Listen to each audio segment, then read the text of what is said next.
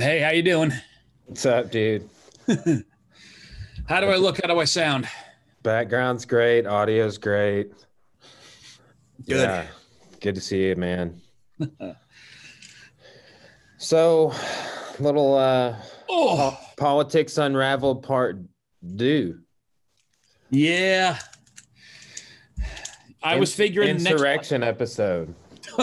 insurrection or terrorism or what do what do we call it? Conspiracy. I, you know, man, it has been a fascinating year. This past year on into 2021. But I know that you spoke on the local news recently.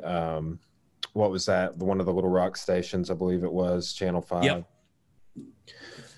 And what can you give us kind of a play-by-play of kind of what you talked about on there just to kind of get the ball rolling? Um so this was in response to the Capitol incursion. I guess that was January 6th, if I've got my dates right. Um, I started off by talking about when you study American politics, there have been, we love a good protest. There's always protests in Washington, D.C. There's always protests in what they call the mall between the Washington Monument and the Capitol building. And all those things are right there amongst one another.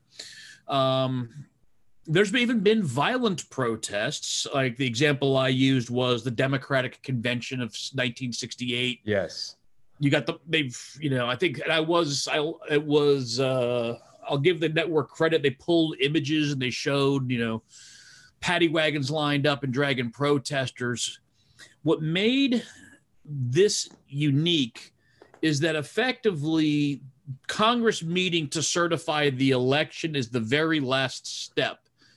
It's ceremony, it's pomp and circumstance. It's not all that. It really honestly doesn't have anything to do. They show up, they do that weird little, these ballots appear to be authentic and things like that, and they certify the election. But there was a rally planned for the morning. That rally the president spoke at. Attendees of said rally went down, surrounded the Capitol building, eventually broke through barricades, stormed the building, all kinds of lawlessness and stuff, and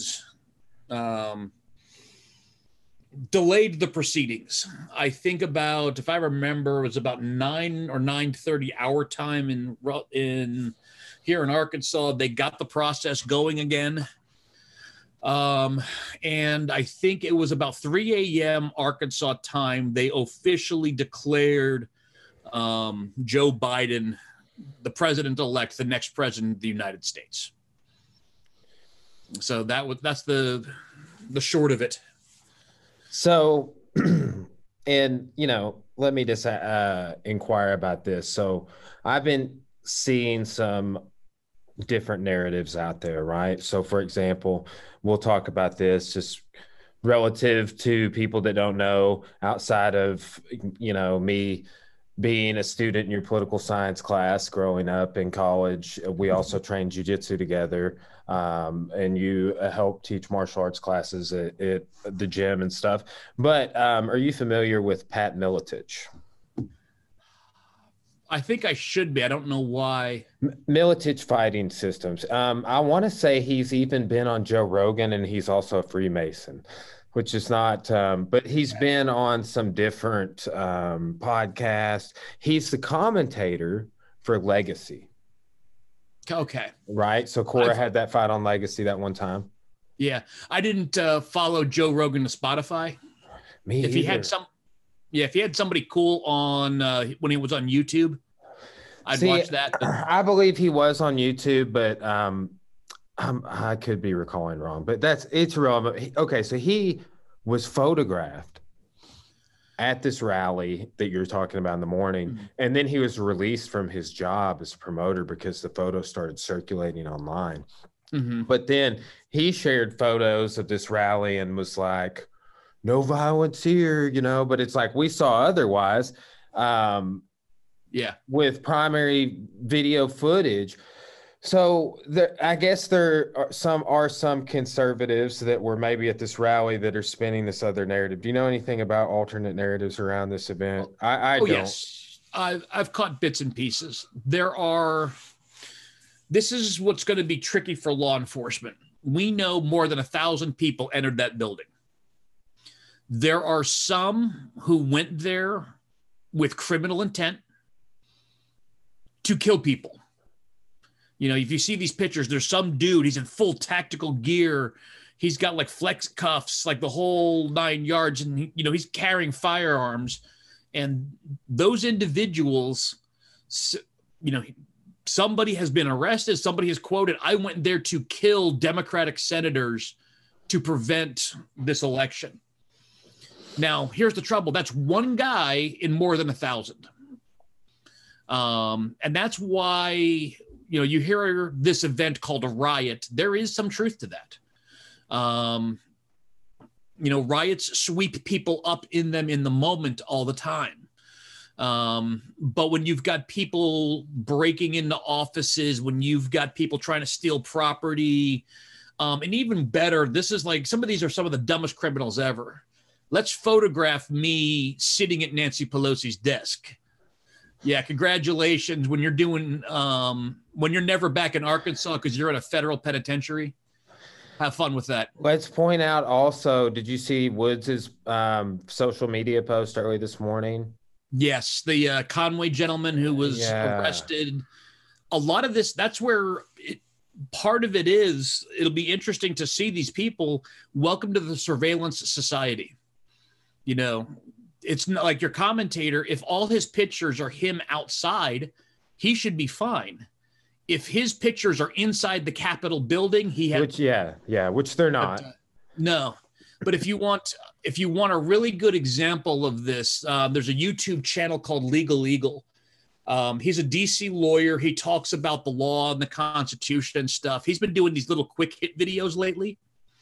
And he's talking about like some of their defense attorneys are getting up there, and it's like, and he kind of like makes fun of them because the one he was talking about was the gentleman who was shirtless with the Viking helmet and the face paint. His lawyer is on the courthouse steps, saying, putting out a statement. He's like, this is the dumbest thing you could ever do. You're admitting in public this can be used as evidence against you that your client illegally entered a federal building. And he's like, never, any good defense attorney would say no comment and keep walking. But I think what's going to happen with the commentators and everybody is, there's so much photographic evidence, there's security cameras. They are going to piece together where you were. And I think there will be some differentiation between people who got swept up in a moment and those select few who really came with a violent agenda. And I think that's where a lot of this, the challenge for like law enforcement is going to be. And it's not going to happen instantly. This might be something over the next 6 months. I'm sure they're working overtime, sorting through all this. So we've got soldiers sleeping in the Capitol. Taking breaks in the Capitol, yeah. But I caught that they've basically upped the armed security. The inauguration, I think there's 20,000 National Guardsmen. They've activated, we got an email today, they've activated some of our students. They're going to Little Rock. They're going to reinforce the Arkansas governor's mansion, the Arkansas legislature, and some of them are going to support actions in Washington, D.C. for the inauguration. Wow. Because they're not going to make the same mistake twice. But other things, like I know Airbnb canceled every reservation in the greater DC area for like 2 days before and 2 days after the inauguration. Yeah.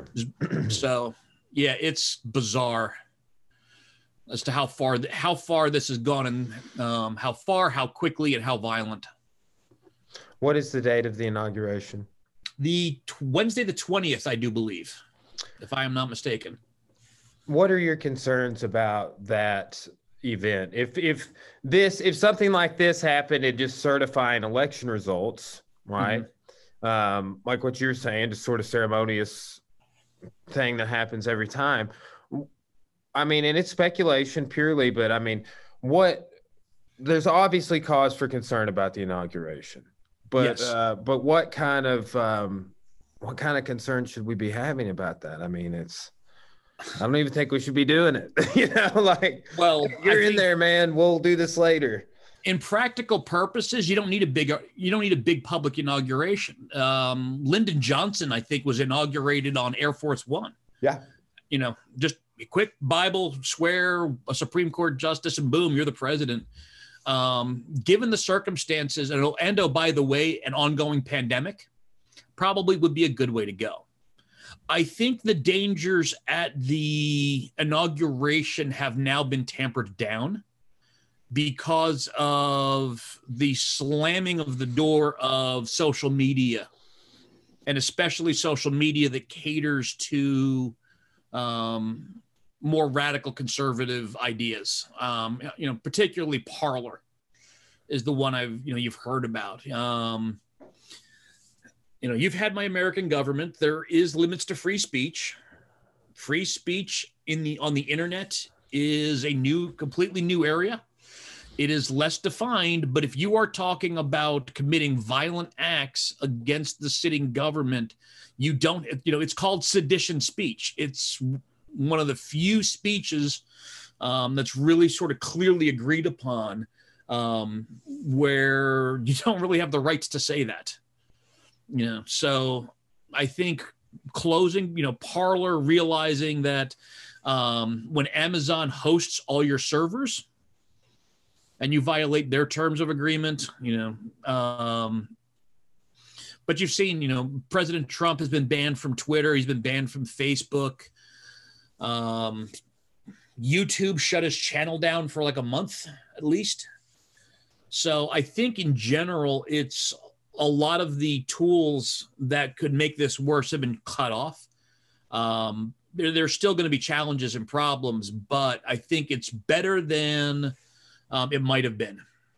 Do you agree with those channels being turned off? I mean, a lot of people are really raising hell about censorship right now. And for example, not necessarily related, but the crazy Viking head guy, which was so great. But there's this video of him and he's like, because I am a shaman, I can see into the other dimensions where the pedophiles live. And he was saying crazy stuff. And I shared it. And I was like, look at this guy's a wook.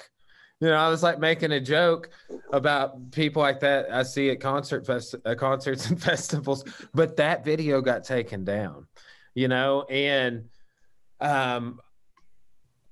I do get some of people's concern about the amount of censorship. It's a bunch. There's a bunch of stuff going on all at once. I agree with most of it personally, but I have also had some concerns. So what are your thoughts on that? Well, again, this is a lot of U.S. free speech law, as I understand it, is written for like the newspaper and television age. The law is very slow to catch up. Like the one example I think I use in my classes is the like button on Facebook free speech. Yeah, the question of should free speech, I guess, extend into social media, yeah, in the internet. But I guess that could maybe cover blog posts and all sorts of things like that, right? Yes, but it's it's tricky. Part of it is to remember with all of these, they are privately owned companies. So they can set, when's the last time you actually read all of your end user license agreements? Never, not one time. Yeah, nobody ever does. Terms of service. Now I've got 4 YouTube videos or whatever. So I'll get a note. What I get from YouTube is a notification. Hey, we changed X, Y, or Z, but I can't remember the last time I even attempted to read the whole thing. Mm-hmm. And that's these. And here's the challenge. They don't charge you anything. They are free. So therefore, people have voluntarily signed up for these things. Now, in today's day and age, can you really be offline completely? That's a whole nother animal besides free speech. But the reality is you don't have a lot of protections from a free service you decided to go sign up for. And it can be used against you also. Oh yeah, that's one's. We've seen it in politics. Somebody does. This is Mitt Romney's 47% comments, and hell, Donald. Candidate Trump's famous bus audio that came out, 3 or 4 weeks before the 2016 election. Yeah, and employers have always had that ability. If you go out there and you are saying something inflammatory, stupid, I think it actually, one I remember closer to home, there was a Little Rock area, gym teacher, phys ed teacher, who was spouting off all kinds of these QAnon ideas and white supremacist ideas.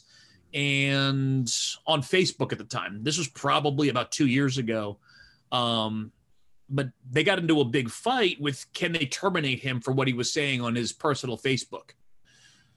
So this is just a new twist to it. Mm-hmm. But it's, again, you're talking about people are using these tools for violent revolutions, things of that nature.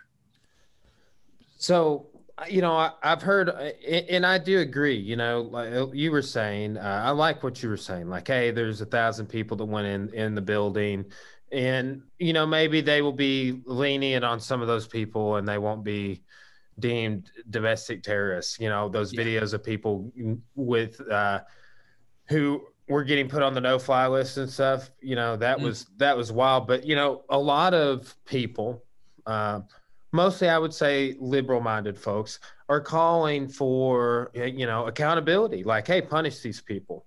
But I do, and I could be misperceiving this, but I do feel like some people are like, hey, if you were at that morning rally, you are complicit. So I kind of like where you draw the line, but, I do see other people drawing other lines in the sand. What are your thoughts on that, on just kind of where, I've seen people fall a lot of places on who should be complicit and accountability and all that. So, oh man, that is what deep philosophical question. I mean, you just went, I'll give you I can't give you an answer, but I'll give you parallels. Think about what you had when World War II is over. You had Nazi leadership.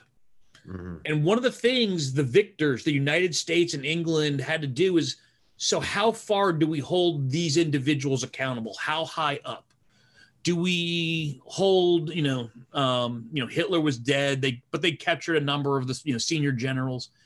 How far down into society do we go?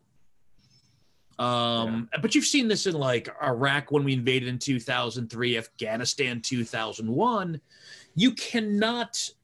Complicit. So do you go down to all 73, 74 million people who voted Republican in 2020? No. Is it the 2,000 people who actually entered the Capitol grounds? Maybe. But that is one of the most difficult, that's the difficult question to answer is,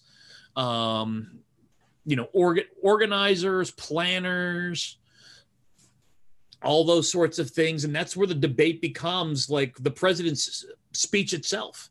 He gave a speech that morning. How much do we hold him responsible for the actions that people followed? It's again, and that one actually there probably is much clearer law about, because he was there at a podium giving a speech to a live crowd, a mile from the Capitol building. Whereas, if he says it on Twitter, there's a lot more steps involved, et cetera, much more immediacy. Whereas if you're out there with a megaphone or a microphone on the stage, you can typically be held a lot more responsible for what you say and the actions of those taken by those after you say it. But I don't really have a great answer for that. I think that's when I've thought about the challenges of, I'm teaching American government. I'm actually in the process of re-recording a lot of my lectures and stuff. Like, one of the biggest challenges for the new Biden administration is how much to hold the Trump administration accountable for their actions. Because there is definitely shady dealings in the Trump presidency. There is stuff that gets into criminality. Mm-hmm. But what happens if you spend your entire year putting out and all you do in 2021 is investigate these previous efforts, you're not advancing your own agenda. You're not making the American people better. And it becomes the Biden administration has to be careful about creating their own version of the Benghazi ongoings. This was where Hillary Clinton was the Secretary of State. There was a request for more security. 4 individuals get killed in Libya. But it becomes like this, the entire good chunks of the Obama administration were taken up with Benghazi this and Benghazi that. So it becomes like, how do you deal with this from like a criminal perspective? How much time and effort do you spend in the middle of a pandemic, in the middle of an economic downturn, saying, oh yes, the previous president did X, Y, and Z while in office, but I will say we've seen these debates go before.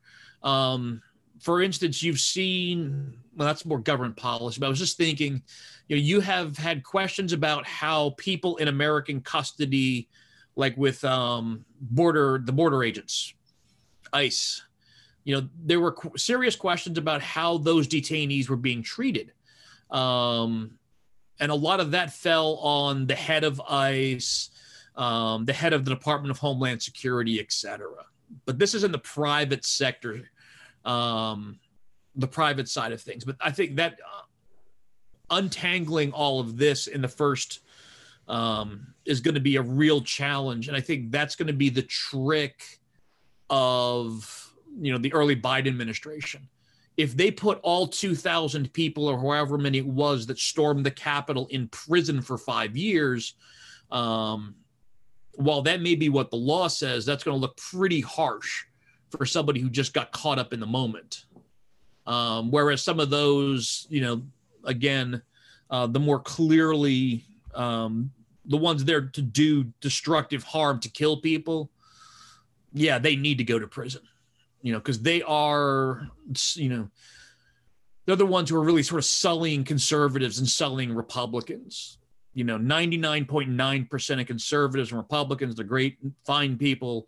But you've got this, 0.01% who came to the Capitol to murder in the president's name. And how you handle that is a huge and challenging question. What can you say about the comments made by Trump about Mike Pence and that narrative of the riot? The biggest things I've heard is that as far as Trump and Pence, basically President Trump pressured the vice president to stall or delay or not to certify this election. And basically Vice President Pence stood up and said no. because part of it is, Vice President Pence is a longtime politician. He is very conservative, but he has dealt with the law. He was in Congress. And he understood where the president did not. The president never won a legal case. If you sue 50, you have 50 opportunities to present in a court of law. Here is how this election was stolen. You had 50 opportunities. You never produced a single shred of evidence. His only victory, he lost 51 out of 52. You know what he won? 9 feet.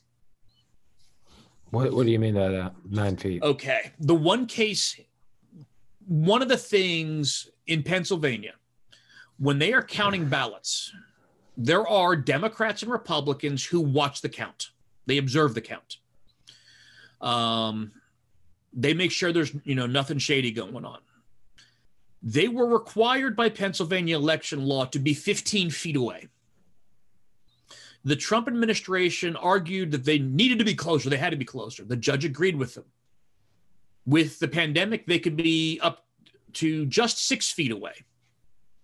So they got to move 9 feet closer. That's the only victory he had in 3 months of election lawsuits. That's why I say, yes, you won 9 feet. But this is the difference. Those are all in the court of law. And for me, what I've been doing, because I just started American Government this week, and you've got this, I called it the elephant in the room. You've had this riot. I've stuck to, you're talking, this is the first impression on a bunch of 18-year-olds. You can lose a class in the first, week easily. Stick to what we know. And what we know is the president's election campaign, not the Republican Party, their election campaign had more than 50 opportunities to present evidence in a court of law about election fraud or whatever it is. And they never did. They couldn't, now they've made arguments in the court of public opinion. They've had press conferences. Those don't carry the same weight. And just the reality is you've had this narrative going on since the election. I was cheated. I was lost. I think the one thing that really starting to worry me a bit is you're starting to get Republicans on Republican attacks. Conservative on conservative. Like Texas sued to have Pennsylvania's votes thrown out. Well, Texas is a Republican conservative state, and the state legislature is controlled by Republicans who made the laws for counting electoral votes. You've got Arkansas National Guardsmen now surrounding the Arkansas State Capitol building, which has nothing to do with any of this for potential inauguration violence.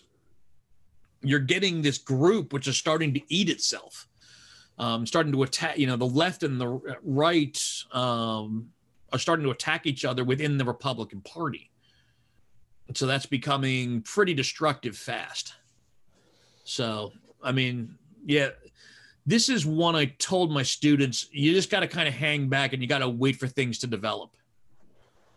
You're going to have, part of it is we don't even know the incoming attorney general, whoever is the attorney general for President Biden, will have a lot of say over this. He is effectively the country's lawyer, access to the FBI, their input in all of this lawlessness is going to be key going forward. One thing I'm going to start doing a better job at for my U.S. courses is every time there's a change in president, I'm going to talk about their entire cabinet. And I usually make references to Secretary of State or Vice President, but it's never, with Washington, I do that. Mm-hmm. And I want to say, no, there's no other president that I lay out their cabinet except Washington. I'm like, here's the cabinet, this is fun. Even with Jackson, I talk about his kitchen cabinet and his cabinet. But that's something I'm going to do a better job at, because to see the political influence some of these people have, like Henry Clay, how many times that dude was Secretary of State, or how many in elections, who all runs in elections, like all the candidates. Oh yeah. And I do a better job at that, but those are things we can really, I think, develop understanding if we look at them. Oh yeah, they are, and I think it's especially true with the Trump presidency. He was an outsider. That was his shtick when he ran. I am not a professional politician. I've never held elected office, and he was going to be more reliant on those around him than, say a Bush 43, Obama, etc. So, Obama's a constitutional lawyer. He understands how the law, the legal system, the inside of the courts work. So he has a, stronger grasp on that side of things. Especially though President Trump was never, and he never has been, a details guy. And if you want a parallel, this is the Ronald Reagan approach. I'm going to take a really bird's eye view. I want the country to do X, Y, and Z, and he would leave it to his cabinet officials to fill in the details.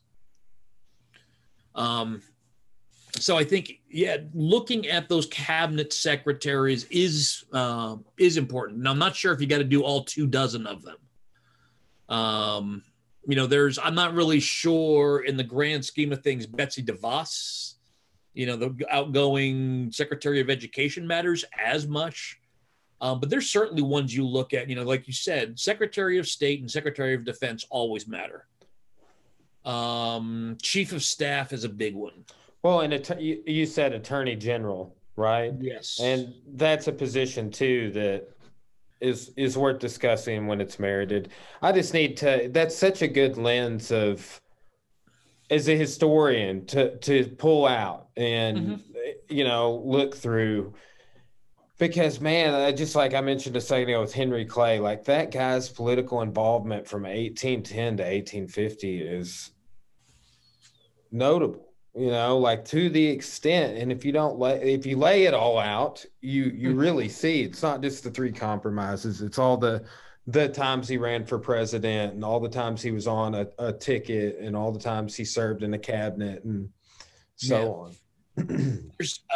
I teach foreign policy classes as well, and that is an easier level because you have the National Security Council, which is a subset of the cabinet.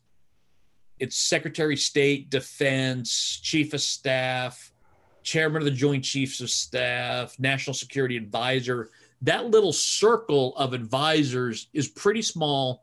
CIA head gets thrown in there. That's one that's like a nice self-contained unit for foreign policy, but is incredibly influential. So I think, there's certainly those cabinet secretaries are more important. Part of the reason I don't do more with them is time. I've got 18 chapters to cover in 14 weeks. And if there's something, you start thinking about, okay, what can I cut out? That unfortunately becomes one of the big, one of the ones getting into details, unless somebody does something that really helps push the story along or explains what's going on more. It's always you're right. The cabinet would be great if you get into like a class on the presidency. I could see you doing a lot of time. If you would do, like, how like it's U.S. History 1 before the Civil War. That's what I primarily teach. Yeah, if you would have like U.S. history from World War II to Vietnam and then Vietnam to the present, if you split it from 2 classes for all of American history to say 4, then I think you really could get into it. I think, from my perspective, like teaching foreign policy, Vietnam, you're going to get into, Robert McNamara and a lot of those right around, particularly Lyndon Johnson. But you still, people forget Eisenhower was the first person to send advisors to South Vietnam. Now, I think it's like 300 when he gets started, but what did his cabinet say about efforts and stuff like that. Yeah, that whole Cold War era, not just the 75, that's a good capstone for getting into Indochina and Vietnam, but I never got to take a class on just the Cold War, but that's that whole era. Is that kind of what you're saying is such a fascinating era, because I don't really like 45 to present, like beyond the Cold War. Yeah, there's some things now. There's especially some things to talk about, more recent stuff to talk about, I suppose. Mm-hmm. But the closer you get, I just feel like the less in depth we get to go, the closer we get to the present times. Like I stopped in 2012 for Arkansas history. Mm-hmm. But I think you could do you capstone something like at the end of the Cold War. That's a really good period of study, which we've got a lot of analysis and a lot of sources and a lot of scholarship, reflection, and yeah, declassification is a big one for historians. Most of Reagan and Bush 41s, the dads, presidential papers are declassified. You can go read all of this stuff in memos and stuff. You'll get greater understanding. What were you thinking? Well, here's the paper trail. That's always a challenge. I think we've had this discussion. Political science and history are different disciplines, but we're like first cousins. Totally. I have to deal with 2021, but in some of my classes, you got to understand literally sometimes like 3,000 years of human history. If you're understanding what's going on, like we were talking about the idea of sovereignty in class on Thursday. You got to understand the power of, say, the Catholic Church from about like 400 AD till about 1400 AD. And, to understand like the social contracts and, Locke and Rousseau and Montesquieu and all that sort of stuff. But I'm trying to get to 2021 like really, really fast. But that's, the reality is that, to understand why did the Republicans do this? That's a popular social media question. Well, you got to understand the last, honestly, you've got to start the story of what is a Republican, like with the Reagan Revolution. The Republican Party as we know it is what he built in the late 70s into the early 80s, and how he built it, but it's changed, it's evolved. The growth of the Tea Party that came out of it. When did the Republican Party make its hard turn against immigration? When they become a nativist party? That sort of thing, it didn't magically happen all, 3 weeks ago. It's something that has been a challenge. And the answer is somewhere between 2004 and 2006. Is where you see a lot of this nativist side come out of parts, segments of the Republican Party. Yeah, that is fascinating. And so, have you observed this? People keep wanting to, you're noting recent changes, right? And we could go back. Marie talked about changes when she was on our last podcast, the first Politics Unraveled episode we did, but Trump, his supporters have wanted to say things like "Party of Lincoln," and then too, there's these billboards in Conway that yeah, I know which two you're talking about. They are so historically context absent. Yes. Yep. Yeah. It blows my mind. Oh yes. Yeah, it's the use and abuse of history. Totally. It's cherry picked. You find this one little spot that makes you look good, and you forget the other, decades or even centuries of oppression and stupidity and anger and stuff like that. And then next thing you know, we get Confederate flags flying at the Capitol. Yeah, exactly. But that sort of confusion, I've talked to people about that. I'm like, okay, so we see these trucks, these Trump flags and these Confederate flags. And we see billboards that these people love to see, like, the Democratic Party was the party of slavery and all this stuff, while they're Republicans saying they're party of Lincoln, flying a Confederate flag. Yeah, exactly. It blows my mind, man. Like, I can't reconcile it, and I think there's larger issues. I've spoke about this, when I was a kid growing up, man. There's, they have, I think, a pickle festival at Atkins and a grape festival at Altus, and they have a peach festival at Clarksville. And on the town square, and they probably still do, I'm going to go back this year and look. When I was growing up at the peach festival, they sold Confederate memorabilia in mass. Rings, flags, hats, shirts, you name it, wallets. The whole event's been more subdued lately, but they always call it garbage galore on 64. Yeah. Like early August, Arkansas, you get people set up tables, and we've had flag and memorabilia. I've seen them. If I remember right, I usually see them out like East Main Street. Some of those big vacant lots they'll set up and be selling and stuff. But yes, I think there's debates right now about how we teach history. People are talking about, like, what is it? Is it the 1619 project? I can't remember the numbers. Others have said we got to, teaching U.S. history, it's got to be all positive and show us in a good light. I mean, this is a huge challenge. I always say to my classes, the United States might be the best country in the world, but we can always be doing better.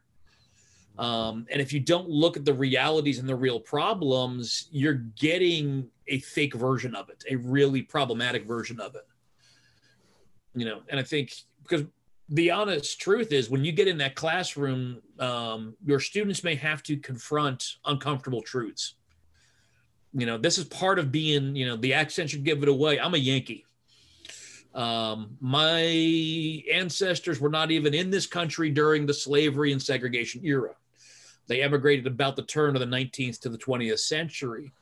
So I have no stake or skin in the segregation game or the Civil War game. Whereas if you're from Arkansas, your family may have to confront the cold reality of that your great-great-great-grandfather may have been revolted against the United States, may have took up arms to destroy this more perfect union. If your great-grandfather may have been an active segregationist, if you're from Arkansas, and Caucasian. I think that kind of goes without saying, but just to make sure. That is very uncomfortable. But it's, how you have to engage that, because it's part of history. But it's trying to engage it in a way that is not accusational. We are not the sins of our great grandfathers. And it's trying to get people to look at that, to understand it, to realize that, there are still major effects of slavery in the United States, even 150 plus years after the end of the Civil War. It's trying to find ways to get them to see it and engage with it in any meaningful way. That, to me, is what we're all, what we're striving for. And it's a hell of a challenge. It is, man, but it's one I enjoy undertaking in the classroom. I do. Yeah. I was doing a slavery in Arkansas research project, and for my Arkansas history class, now I do slavery in the United States project as well. And with that course, we're going to be starting chapter 2 next week, and that's going to get into first slaves arriving, and that'll be like, right now we're doing pre-contact native cultures, European exploration. But the very next thing is Africa, triangular slave trade, or triangular trade network, Atlantic slave trade, all of that. But it's it's a thread that is persists all the way through the civil rights movement. One thing like that Oh yeah. more recent historians have point have been making is like, we're seeing the continuation of the civil rights movement Yes. in many ways. And it does there. This is a remark I've heard several historians make. Is kind of after Martin Luther King died, after he was assassinated, getting into the 70s at Vietnam ends and things just kind of fizzled out, right? Mhm. But it wasn't like it was because of mass equality and everybody was happy. You know what I'm saying? Yeah. I have always, kind of observed that, like, hey, what happened to the civil rights movement? Where did it go? Is it done? And I would say now we're seeing with 2020 that there's still work to be done. I would certainly agree. I think when I've taught social movements and mass movements in American politics, I think you hit on one of the issues. There's not the dynamic generational leadership anymore. Martin Luther King Jr. absolutely transformed that movement. He was able to articulate it, express it in any venue, whether a speech, in the halls of power, etc. Once he is assassinated and off the scene, you've had a lot of people strive to be the next leader, but I don't think you've had the same level of success. I will be really fascinated to see. We're starting to see better organization of communities of color. I think one of the big ones, Stacey Abrams. She is the African-American woman from Georgia who really has organized Georgia's Democratic voters politically. She effectively flipped Georgia for Biden. She then turned around a day later and helped win 2 Georgia Senate seats for the Democrats. She is single-handedly the organized that state's political apparatus. The issue is that is awesome. You almost need what Martin Luther King did. He organized really all African Americans, but lots of sympathetic Caucasians as well. What you need if you really want a new civil rights movement, you need that kind of dynamic leadership in the same way as Martin Luther King to bring these issues to the forefront to move about change. And you've just been missing that since the late 60s. Mm-hmm. Social movements with a leader are just far more effective. You can look at Gandhi in India, for instance, for international parallel. Yeah, that's an interesting point. I've thought about that a lot recently, like sort of what I believe Kennedy referred to as the great man theory of government, right? That basically movements and progress and things of that nature are inspired by great leaders, by great people they're better than the average person. They're more adept. And I'm like, yeah, I don't really believe that. That's how I personally feel about it, right? Like, oh no, our institutions should be good enough, or however you want to interpret it. But that's one way. He had one way of looking at it. That's again, It's like I've heard JFK say that multiple times. But I do get what you're saying. It's like we're absent of that, and I do think that is definitely a factor. But as we as a society, I wonder if that will change anytime in the future. I certainly hope so. I think, and here's the way I would clarify. I'm going back. This is an older lesson I haven't done for a while, because social movements got folded into another chapter. Basically, this older textbook, when you look at what makes a successful social movement, you needed 5 things. It's a recipe. And, you need a good cause, those sorts of things. Leadership is one of those 5 things. You know, you can have the best leader in the world. If you don't got the other 4, you know, you're not going anywhere. So I don't think it's essential, you know, it is not necessary. You know, what is it? Necessary and sufficient. I can't remember that right now. But it's, you know, good, dynamic, strong, articulate leadership will help your movement. You know, think about it. There's lots of movements and lots of debates. You don't have great leadership for it. It's just going to be okay, be marginalized, you know, that sort of thing. So again, when I teach American government, it's simple. Yes, we're the greatest country in the world, but we can always be better. And there's always a really long to-do list. At any point, you need, you know, government to do and fix 50 things. And, you know, a good leader will help you get up that list. And maybe we learned our lesson about a reality star TV host not being a good leader. I don't know. Yeah, if you want a contrast, I think you shared it too. Former Governor Schwarzenegger's video. Oh, people were ripping on that too.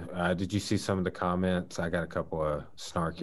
No, comments got weird. I've had a couple of those. You know, somebody hijacking threads and stuff like that. But no, it's, you know, the trick is, you know, we need competent leaders. You know, which party will win every election? The political party which actually gets things done. Yeah. Get rid of COVID, get the economy going again, lower some healthcare costs, and you're going to crush everybody at the ballot box. You know, you can do those 3 things over the next 4 years.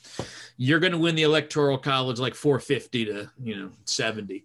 Well, you know, and something else I think that we will see some relief on. Cora's been following this more closely than I have, but student loans. Oh, I am waiting to refinance my mortgage to see what happens with student loans. Yeah. But yeah, you know, my family, we've been very fortunate. We've been able to keep making our payments. But it's, yeah, I think on mine, I'm paying my student loans for another long time. This was one area where the current administration failed. Yeah. I was eligible, and like many others, turned down. They have a special program for veterans and those who've served their state and government positions to have their student loans forgiven.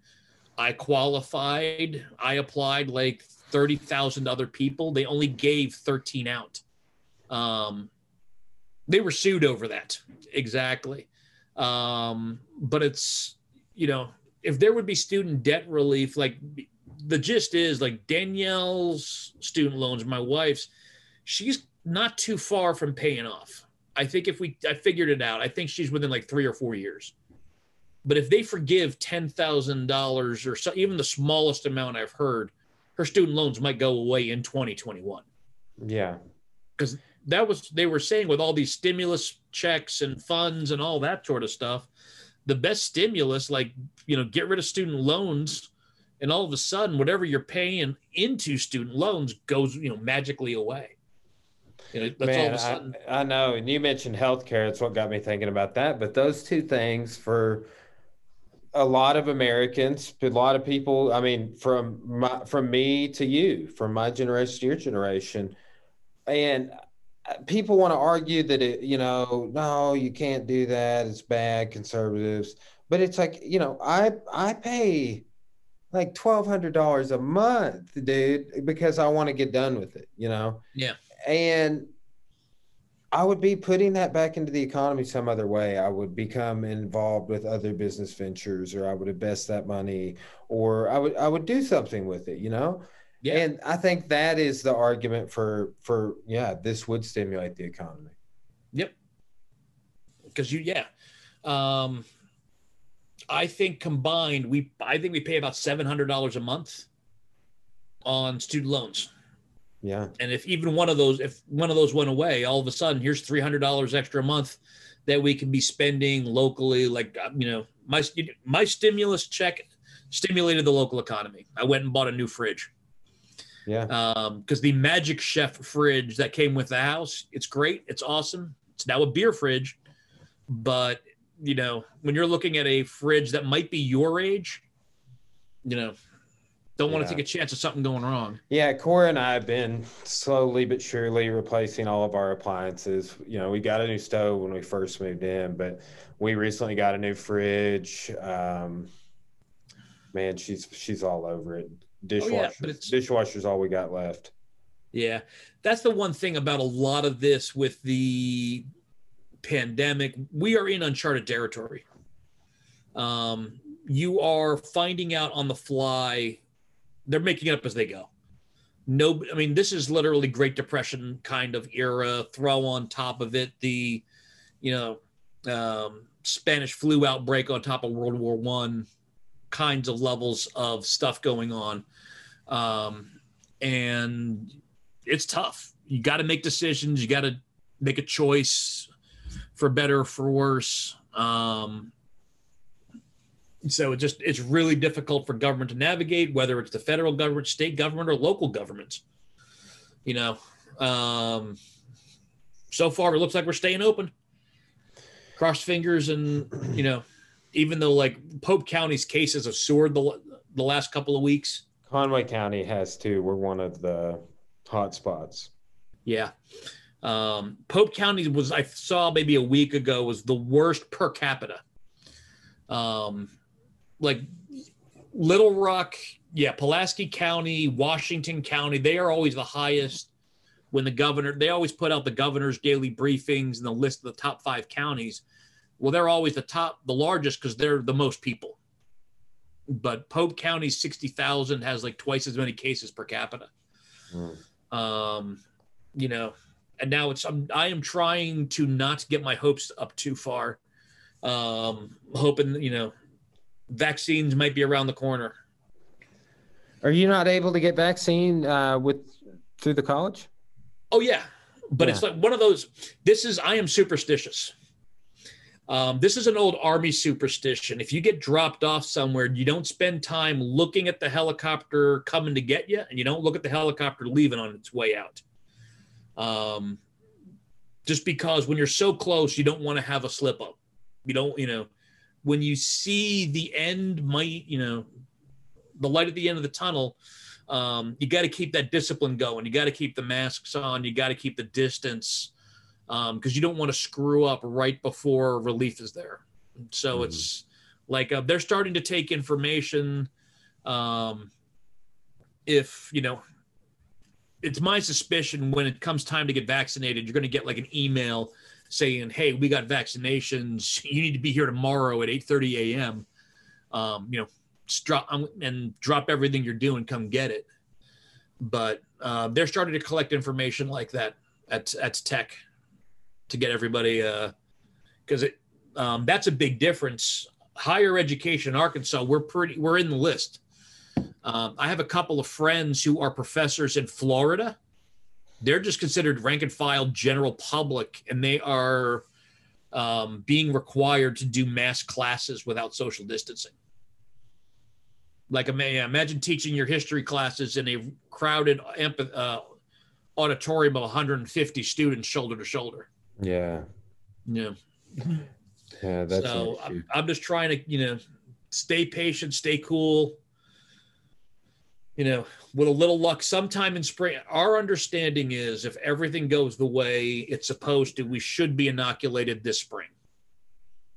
They're starting to do the vaccines for our employees like next week. Yeah, I think they've hit public safety. They've hit the health center. Mm-hmm.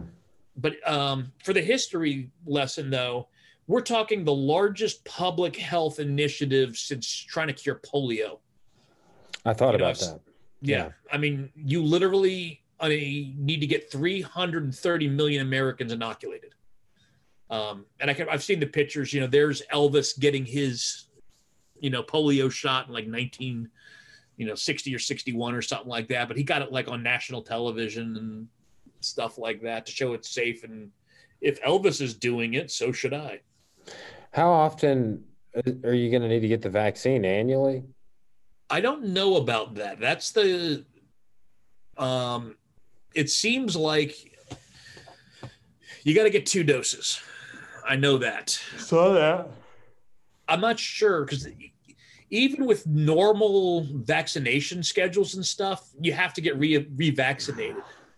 Like I mean, Danielle and I were, everybody's vaccinated for like measles, mumps, rubella now. We had to get, a booster shot of it when we went to have Paige, which would put me in my early 30s and Danielle in her late 20s. And it was just because they realized that this booster was supposed to be for life, but it only lasts about 10 years. So they're like, okay, if I told you, hey, you got to get a COVID booster every 5 years or every 10 years, I don't think people have a problem with that. If it's, if it's like flu shots, we'll see and stuff like that. But yeah, this is, a huge endeavor that on a scale we haven't seen in decades. Yeah. So, and using, the inoculations is like brand new technology. You got to keep it like at 70 below zero until you're ready to use it and stuff like that. So, for many of the vaccines. Yeah.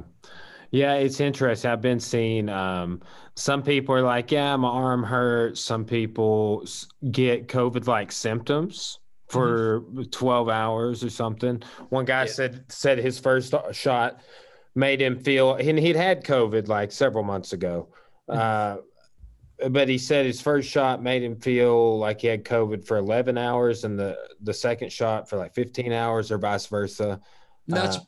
I've heard a lot of people that the first shots, if you get a flu vaccine, you feel, a little bit the next day or whatever. I never had like a bad reaction.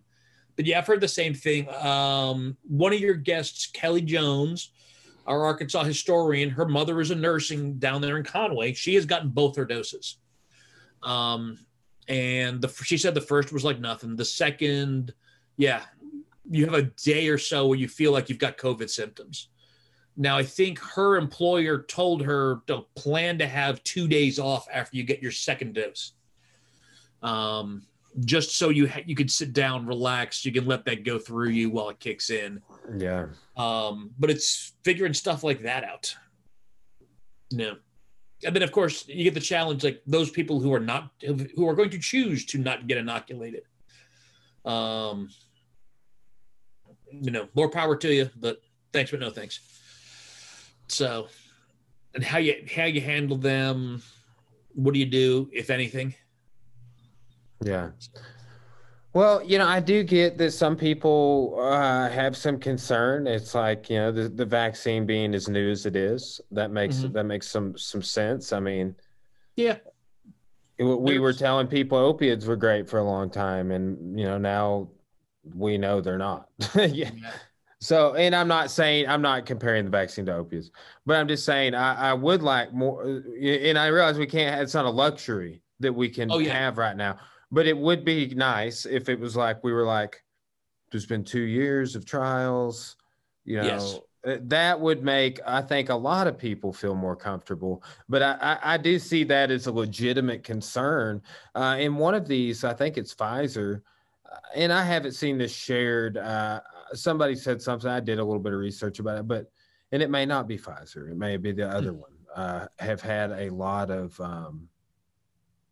lawsuits filed against them for different side effects from medicines. Again, they're a pharmaceutical company. It makes sense. It's like, so that happens. Sometimes you create a bad batch, or, John Jones's creatine has, whatever male enhancement pills in it, whatever it is. But so mistakes can be made. And yeah. Well, that's why I don't know how much like regular TV you get to watch, but if you watch sports, they're selling all kinds of drugs. Like you just said, natural male enhancement. But they're selling stuff for heart disease and liver disease and cancer treatments. And near the end, though, they string off all these possible side effects. And all it takes is one person in tens of thousands to have that one side effect. This is a bioethics question. What level of safety are you comfortable with? Because I think this comes up in some things like national security policy. I'm thinking deep here. Vaccinating people against smallpox? Yeah. You can do it. Now, normal immunizations, you're going to have one bad reaction about every 200,000 to 250,000 doses, which for a country as big as the United States is pretty small. The trouble is with smallpox, that rate is like 1 in 50 or 1 in 60. So that's just because that happened right after 9/11. People are scared of terrorists. They're worried about a biological weapon. They say, what if, somebody starts spreading, smallpox? We've got a vaccine, but it would have been so damaging just vaccinating people that they said, no, this doesn't make any sense. But that's a whole, and it's again, if you get a rash on your back for 3 days, but you're safe from COVID, I'll take it, Yeah. So that's part of what this is. We're all, you're going to learn a lot about it by putting it in the field. That is a great point, man, because shoot, you and I both know a ton of people that have already taken it. I know a bunch of people that have taken it, and I've seen people that I don't know and talk to all the time that have taken it, that just on social media, that are more abroad than here locally. But I know a lot of people locally, healthcare people, people at the gym, through the gym. Probably a couple of dozen, and nothing that would be alarming. And I haven't heard. I know originally, and I think they were false stories.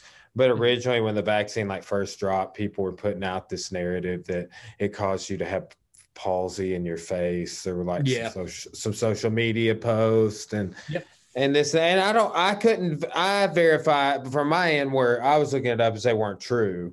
But then I saw another one. I didn't go back and look, but I just assumed that it was also not true. So, but there's the trouble you get into is, you were smart. You heard information online. You went to look and verify it. The problem is how many millions of Americans, and this will circle us back to the politics, wouldn't do that. I hear this vaccine turns you European, so I'm not going to take it. Where'd you hear that? YouTube, Reddit forums, yeah. All that kind of stuff. It's why, I think Reddit's or YouTube has started taking down stuff like some of the anti-vaxxer stuff.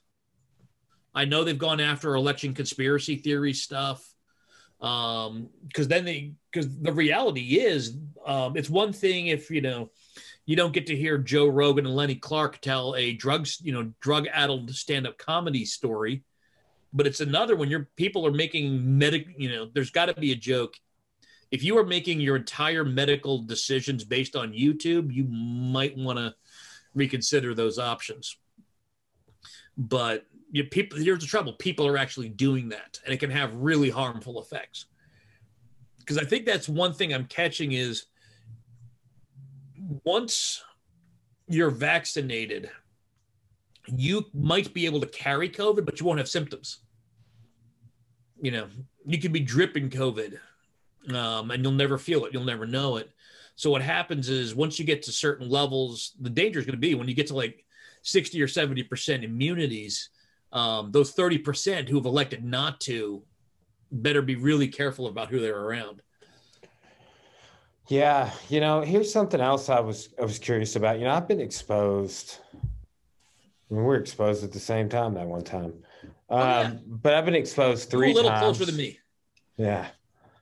3 times now. And I've wondered, and I'm not banking on it, but I've wondered, it's do I have some sort of immunity, or maybe I got it and I was asymptomatic? Yep. But here's another curiosity I've had about COVID is, let's say I had it and I was asymptomatic. Mm-hmm. Logical, but we don't know. But we do know that people get it and are asymptomatic. What about when they get it again and again and again? Are they going to be asymptomatic every time, or is it going to get worse every time? So far, at least what I have run into, there are not that many people who have had it fully twice.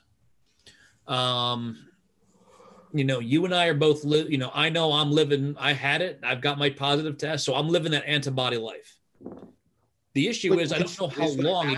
90 days is what I've heard. Right. I think, me and Cora are on the exact same calendar. But it goes longer. My brother's in California. He caught it in late March, early April, and he still has some level of antibodies. He's still giving plasma to donate because they use that in those people who've caught COVID, and now he's probably at 9 months later. That's good. That's good news.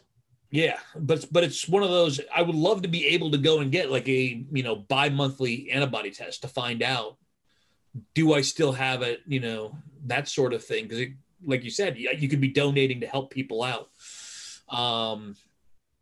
But it seems like, and that's the problem when people start yelling about, well, let's just do herd immunity, open everything, spread it fast. Yeah, you spread it fast, but in a year or so, when it comes through for round 2, it's going to be even worse. Mm-hmm. We're creeping up on 400,000 dead from COVID. If a second round worse than this one, once everybody's herd immunity starts to pass, that to me sounds absolutely terrifying.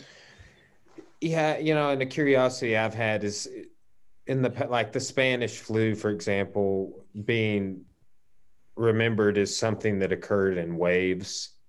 Yes. I've wondered what wave we're in, or how many more waves we have left, or if this is still the first wave, or we're in third wave, second wave, I got to think about that because there's different parts of the country who've had their own waves. Like the initial early wave, the spring 2020 wave, was a lot of the heavily populated states. California, Washington State, New York, New Jersey, Pennsylvania. Then summer of 2020 was the southern wave. That is when Florida and Texas got really bad, but you really started to see the numbers go up throughout a lot of the southern states. Like Alabama got really bad. Georgia was pretty bad. Fall of 2020 was the Midwest. I remember this is where Wisconsin, Chicago, Illinois got bad again. But now we're getting into winter and everybody's having issues. Like you've seen Europe. I mean, they were basically fully reopened. Everybody's wearing masks for a couple of months, like September, October, November, but they're all buttoned up again. Just because it's wintertime, it's broken out again. And part of this, from a politics perspective, it's really hard to legislate what you need to keep it from spreading.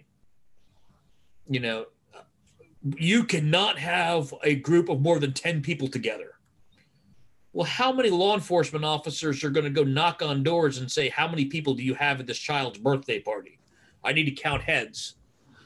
Well, how many people are going to call and report? And so the answer is some. I saw some videos of some cops giving kids hell at Fayetteville, the U of A. Oh, yeah.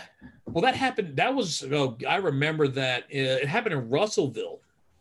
Right as we were getting back into school, somebody threw a big house party, not even associated with tech.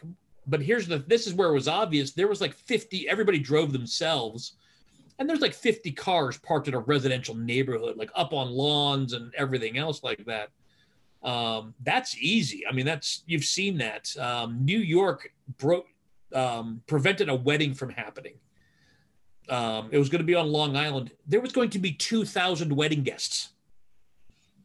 And it's like, yeah, I think the biggest wedding I've ever been to is about 400. I don't even want to know what the hell 2,000 looks like. Yeah. But it's how do you actually police it? You know, on private property, masks are easy. You walk into that store owner's prerogative. Mask, great. You know, wear it. No mask, it's up to the owner. But you know, there's all this the cult. You know, there's groups about who's wearing masks where, what businesses are doing what, all that sort of stuff that's out there. And but it is a real policing challenge. It's how do you enforce what will keep people safe? Because that's what Arkansas's breakout in COVID cases is. It's not, you know, going to Razorback games. It's, you know, birthday parties, social gatherings, unmasked church groups, things like that. And, you know, it's really hard to engage and enforce stuff like that. You know, I think, you know, the parallel I figured out, and here's what for you to think about this weekend. I compare it to drunk driving. A lot of people drink, get behind the wheel. Same thing with COVID. I can go out there. I might have it. I might not. I don't really know. I go about my own business. We probably know people who've never taken a precaution, who are stupid, have never caught COVID, and not spread it. I know plenty of people who followed every single possible precaution, wind up catching it anyway. But it's the same, you know, how do you prevent or stop drunk driving? It's a lot of the same idea. You know, people are going to do it. Some people will get away with it. Others are going to have accidents. Others are going to hurt others. It seems to me that there's some kind of parallel between the way we try and prevent drunk driving to the same way we prevent sort of these dangerous, destructive behaviors of COVID spreading. Does that make sense? Yeah. Yeah. Yeah, it is. It's a tough. What I'm interested to see later on down the road in my lifetime is, in the era that we live in, what sort of modifications we take for the future. Mm-hmm. Because this is something that, oh man, you know, I've heard the word unprecedented thrown around more in the last year. And yeah, there've been some crazy things, but it's like the similar things have happened. And I felt like we could have been more prepared as a country, you know, and could have acted differently in certain areas. Yeah. It's, you know, let's take a closer history, the last 10 years. You've got the anti-vaxxer movement in the United States. And what have you've started to see a lot of diseases which do not have to exist in the United States return. Measles, mumps, I think have shown up in Arkansas. Mm-hmm. Particularly with Northwest Arkansas, if I remember correctly. You know, but the United States is a more individualistic society. We put and allow individuals a lot more freedom to make their own choices. And, you know, choosing to get inoculated in the United States is a choice. But the issue is it spreads, like you see, with those diseases out of control. I would not be surprised if there is some manner of either requiring it more or limitations if you don't have your vaccinations or something like that in response to this. Like flying, stuff like that. What's that? Flying, travel. I bet they will restrict that under the Biden administration. Anywhere that you might become a super spreader yourself. You know, if we got to make everybody get COVID vaccines, we might as well get everybody up to date on everything else. So I think that's one thing in general. Again, it's going to be questions of public health. You know, the biggest problem for places like Arkansas is just the number of hospital beds, the number of doctors. You know, if you had an uncontrolled outbreak, you know, it could be devastating. You know, I think Clarksville's, I don't know how big their hospital is. Oh, you saw this in Dardanelle this summer. You know, when they had the really bad outbreak, June, it's they don't have a big hospital, and all of a sudden you're worried about, hey, we're almost at capacity. You know, if you would get a really, you know, uncontrolled outbreak, how are you going to deal with that? You know, more rural people have been yelling about rural medicine, preventive medicine for decades. You know, Arkansas is unhealthy. Why? It's such a big state. It's a long distance to a doctor for many people. I mean, that's part of what if you drive around Russellville, part of Russellville's economy is medical providers. You know, you're going to wind up, we got heart clinics and we got a dialysis center and we got all these things here. But if you're like from Jasper or, you know, some of those places, you're hauling in a car 45 minutes or an hour. True. You know, trying to get better, just basic medical provision in places of a higher quality for a lot of, you know, especially the rural areas. I think it's one thing that we should, if we are wise, start looking at and thinking about. Yeah. Yeah. That's what I was saying. Maybe on the other side of this, that'll be, and we've talked about several things this podcast: healthcare, student loans, this being a subset of healthcare, but vaccinations.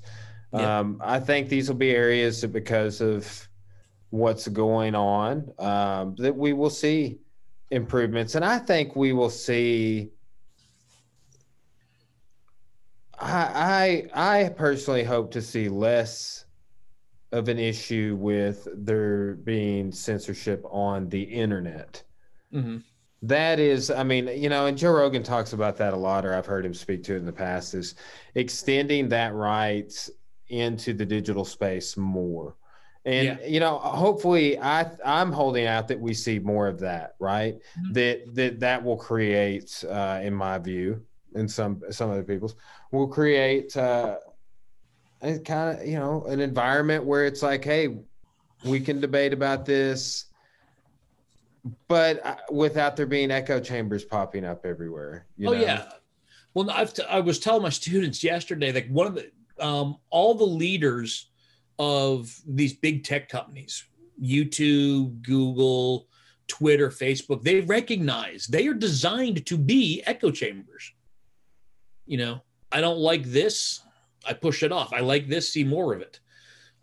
They've all recognized and acknowledged that they are playing a role, but they have no ability or idea how to fix it. Mm-hmm. You know, in what way do they force, you know, you know, Facebook users, hey, you're getting all these conservative stuff. Let me throw you a little bit of, you know, liberal salt and pepper in there once in a blue moon. So that is a challenge. I mean, you're right. Everybody does it, and every social media platform is built that way. It's designed to give you and target you with advertisements for things that you want or you think you want. Mm-hmm. And it's trying to get it out of that bubble is the huge problem. You know, get you, like, again, if you want to go full circle to these protesters, one of the things is they all have such, you know, you talk about these information bubbles. Theirs is like an information bowling ball with such a little tiny bit of information in and out. That's why I was reading today, there's growing discussion about, hey, these guys are acting like they're in a cult. Well, that's what cults do. They limit information. But social media may be contributing to, I can create my armor-plated bubble of QAnon conspiracy theories. But it's, you know, the leaders of these companies recognize the problem, but it's, you know, they don't know how to solve it. Yeah. So I've heard, like, you know, Zuckerberg's the big one I've seen in particular on Capitol Hill getting up there and says, yes, this is part of our model.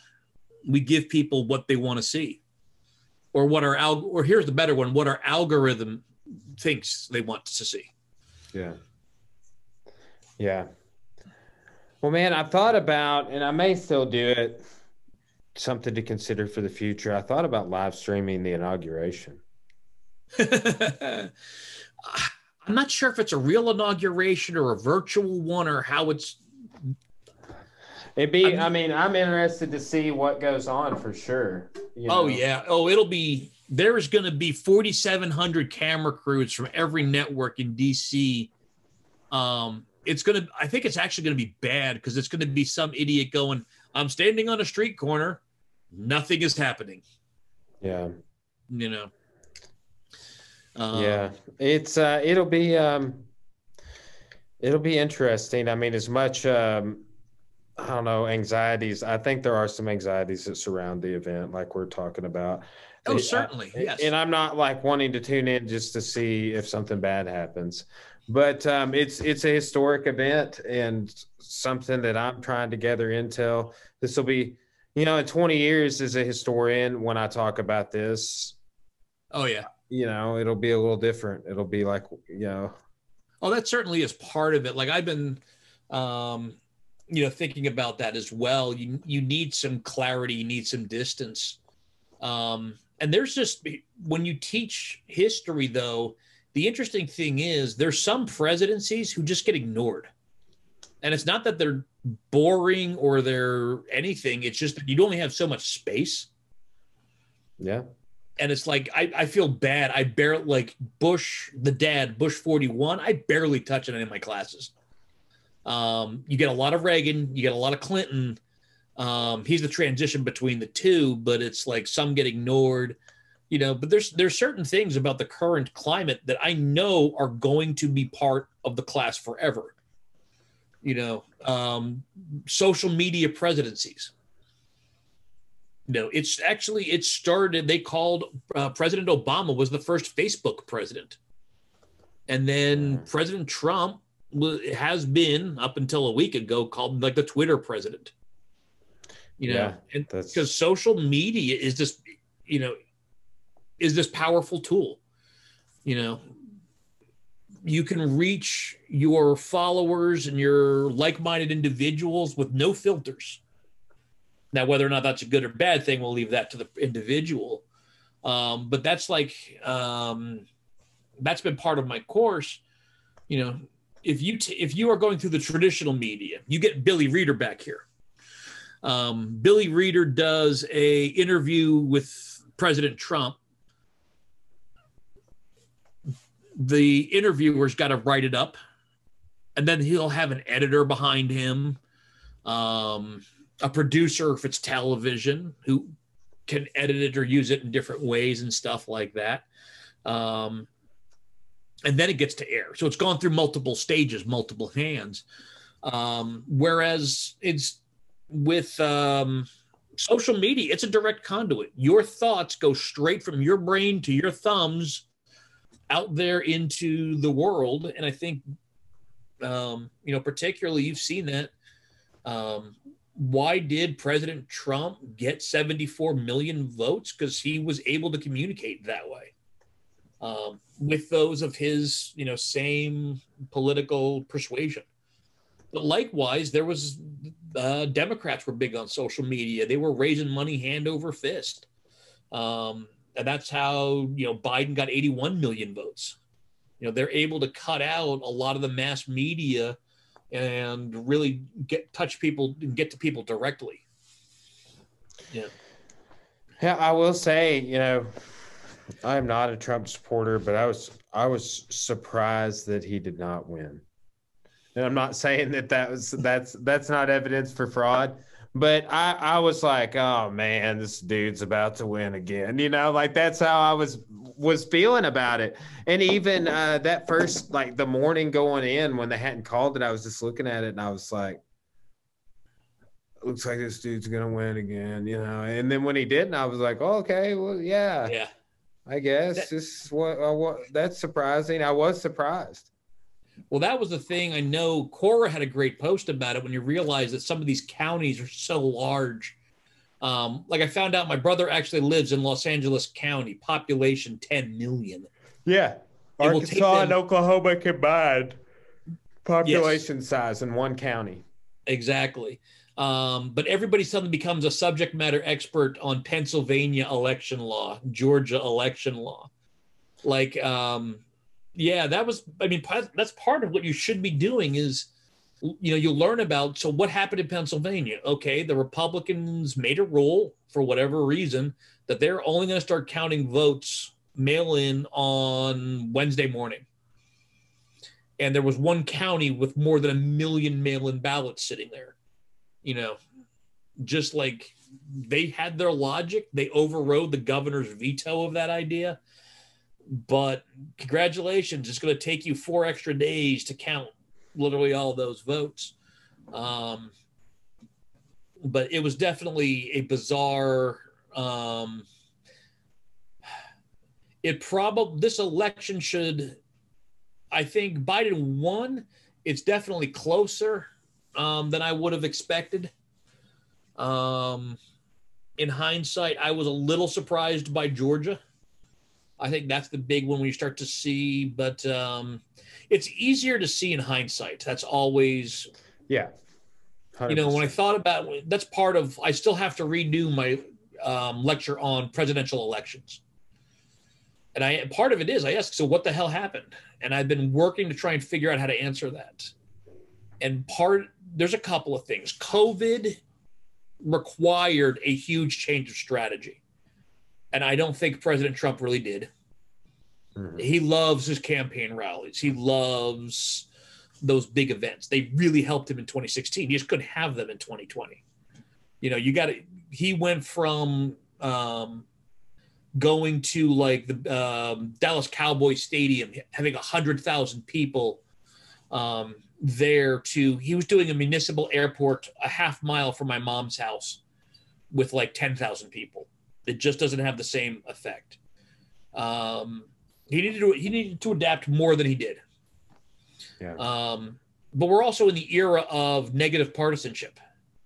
It's not that I'm voting for Joseph Biden. A lot of people are voting against Donald Trump. And part of it, though, is this is the same line. What I think, if you want people to understand better, we share a lot of the same friends. We know a lot of the same conservatives.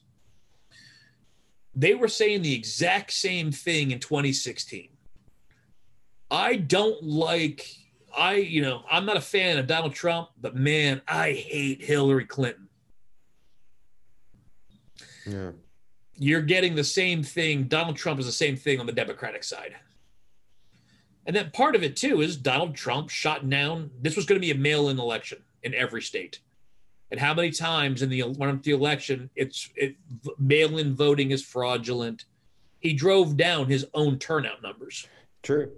Very true. So it's like those three things. And any one of those he could have overcome. You put all three together and you wind up with the electoral college margin is not as large. It's the same thing as 2016.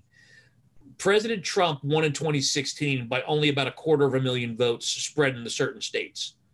You lose 20,000 here, 30,000 there. Nevada was really close. Georgia was razor thin. There were a lot of narrow margins. Now he got blown. He got beat pretty good in Michigan. He got beat pretty good in Pennsylvania. But with those differences, it was closer than expected. But I got to wrap it up. Yeah, me too, man. I gotta go pick up the Russellville Strangler at school. All right, dude. Well, hey, thanks so much for contributing to the podcast yet again. You're welcome.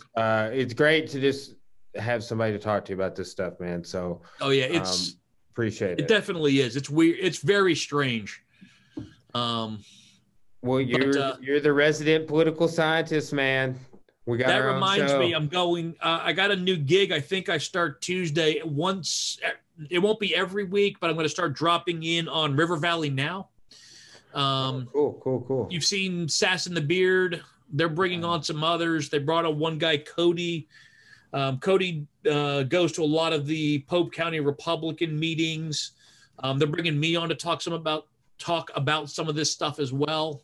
So I'm what's the key? I'm expanding my digital presence. You're a pundit, man.